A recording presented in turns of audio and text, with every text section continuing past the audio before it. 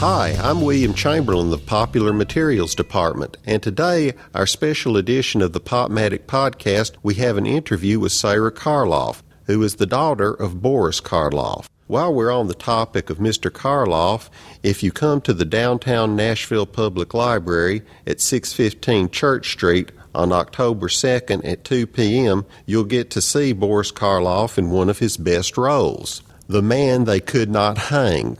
But now, let's go to the interview. My first question is, the library has in its collection a DVD set called This Is Your Life, which was hosted by Ralph Edwards, and your father was the guest of honor once. My question is, if a person was to sit down and watch that episode, do you believe it captures what your father was really like? Oh, my father actually was a very, very modest, self-effacing man, and I think that came across that evening. He was truly surprised. He was truly horrified at being caught off guard and surprised by Ralph Edwards. He and Ralph Edwards were very good friends, and he had made Ralph promise that he would never have him as a subject of This Is Your Life, and he was horrified when he finally caught on that he was the subject of that evening's show. And he later said that my stepmother, Evie, his wife, had sold him out for a washer and dryer. Could you talk about Karloff Enterprises and how it got started? Karloff Enterprises got started because I was invited, along with Bela Lugosi Jr. and Ron Chaney, who is the great-grandson of Lon Chaney Sr., and Dwight Fry Jr. We were all invited to a convention back east honoring Famous Monsters of Filmland magazine, and none of us had ever met before, and each of us was curious about what the other guy was like, and they each had already been involved in the licensing of the use of their family members' name and likeness or persona. And so that weekend, I had an on-site education as to the existence of this enormous fan base and at this convention. And I remember somebody asking me if I had been down to the dealer's room, and I thought they were talking about playing poker. I had no idea that there were all these wonderful dealers that were helping keep the legacy and memory alive. And I got an education from Bela and from Ron about this fan base and the memorabilia and the merchandising, and the whole purpose of Karloff Enterprises is to see that when my father's name and likeness is used, that it is used appropriately and tastefully, and to protect the use of my father's name and likeness, and to perpetuate the legacy that he left, and to make it available for the fans. Frankenstein is such an iconic movie. Do you remember the first time you saw it, and did you ever discuss it with your father? I remember the first time I saw Frankenstein, and I didn't see it until I was 19 years old, and it was in my own family living room on television.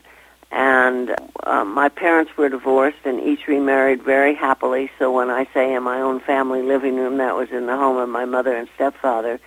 And I was all alone, and it came on one Saturday afternoon, and I sat down and watched it, and by that time, of course, I'd heard so much about it from so many different angles that I watched it rather studiously, so it didn't frighten me. I just watched my father's performance and watched the film, about which I knew quite a bit at that point, and I thought it was a remarkable film, and it really wasn't anything I discussed in any depth with my father because he never really talked about his work. He did talk about that role and what a pivotal difference it made in his life, both personally and professionally, and how grateful he was for the opportunities and the doors it opened for him. And he often, tongue-in-cheek, referred to the creature as his best friend because of the difference those roles made in his life. Okay. Do you remember the first time you ever visited one of your father's film sets, and do you remember the movie, and what was your impression of that? Well, no, I don't remember the first set that I visited, but I was fortunate enough to visit several film sets and several TV sets, and also to see him on the legitimate stage in several plays. I saw him in Peter Pan. I saw him in The Lark opposite Julie Harris. And then, as I say, I visited him on film and TV sets, and each was an exciting experience and unique in and of itself each time. In the past 2 years, the Criterion Collection has released 2 of your father's film, Corridors of Blood and The Haunted Strangler. Dark Horse has released the Boris Karloff Tales of Mystery, which was the Gold Key comics. Mm-hmm. And just last week, Image Entertainment has released the television show Thriller, which your father hosted and sometimes starred in. And I'm just curious, is there a chance in the future that the horror anthologies that your father edited will be reprinted? I'm talking about And the Darkness Falls, Tales of Terror, and the Boris Karloff anthology. I would be thrilled if they were. If so, I would love to work with Dark Horse on those also, because they have been absolutely wonderful to work with on the Tales of Mystery, the comic books, and they have done such a magnificent job in restoring those and releasing them in hardback format. It always is a matter of clearing copyright, and I am not certain as to who holds the copyright on those volumes. And a follow-up to the previous question, with all your father's work being re-released, how do you account for his continuing popularity? I'm grateful to the fans.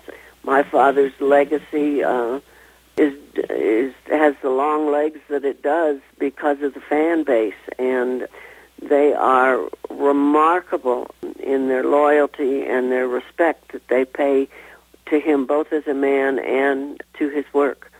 I have an opportunity to travel the country, mainly in October, because my father always referred to Halloween as his busy season, and I have an opportunity to meet his fans, and also through the Internet, the emails I get are just wonderful.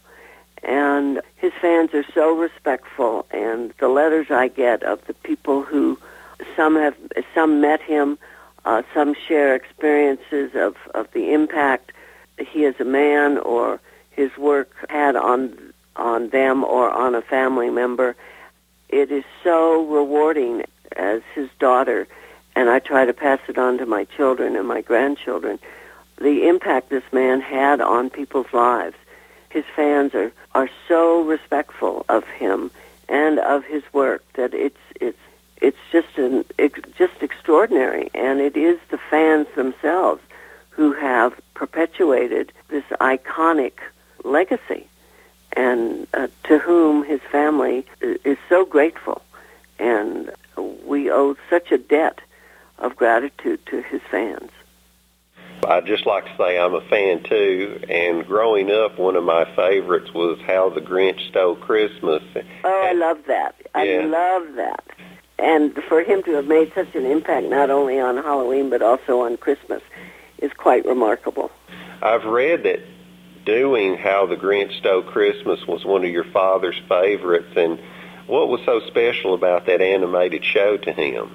Well, I think he certainly enjoyed working with Chuck Jones and the immense talent of all the artists involved in that project. And the story itself is just enchanting. And I think he realized that to be involved with such a project was a chance of a lifetime. And he could do most anything with his voice, and he had done a lot of children's recordings, so he recognized that this was really a very special thing. And I know that the night that it aired, he called me to make certain that I would be watching it with my children, and it really was a work of his heart. And briefly, I'd like to ask about 2 of your father's later movies.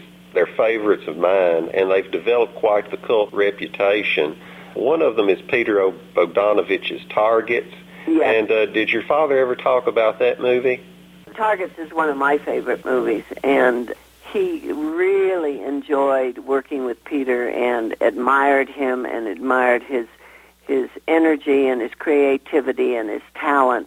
And it was Peter's first film direction, and Peter wrote it and directed it and acted in it. And they had 10 minutes of Karloff time left over from a prior contract with Roger Corman, and Roger Corman assigned Peter this project. And Peter said that my father, when he was talking with my father about it, he said that my father said, "Do I really have to say all these awful things about myself?" But he said that the two of them just clicked and had a wonderful time working together. And during the making of Targets, my father has this soliloquy, and my father did it all in one take. And at the end of the shoot of that soliloquy, the entire cast and crew stood up and applauded, and that just brought tears to my father's eyes. It was a lovely exit line to a long career. It was not literally my father's last film, but it was his last film of real merit. And for that reason, it really is one of my favorite films of my father's. It had a very short theater life because it was released at the time of the Bobby Kennedy and Martin Luther King assassinations. And so it was pulled from the theaters and put back up on the shelf. And now, as you say, it has a life of its own, and I think is a fine film. And it was, of course, brilliant casting my father as an aging horror film star, where he essentially was playing himself, and my father's own philosophy that the real horror is out on the streets and not up on the screen. That would be my father's philosophy of life. The other film that I wanted to ask about, he made a movie with Mario Bava called Black Sabbath. Any recollections about that one? Well, it's been a while again since I've seen that film, so I'd hate to speak pointedly about it, but I know that it is a cult film. I know there is a heavy metal group named after that film, and I know it's considered to be one of his better later-day films. Okay, and the last question, I was listening to the audio commentary on one of the Thriller DVDs, and I found out that your father could make a potent martini with Bombay gin. Yes, indeed, and enjoy it. I didn't know that about your father, and I found that just an interesting detail. Is there anything else about your father that the public doesn't know that you'd like to share? That he was an avid gardener, a voracious reader. His favorite author was Joseph Conrad, and that he was passionate about the game of cricket. So that puts him in the category of a typical English gentleman with a lovely, lovely British sense of humor, the antithesis of the roles that he played.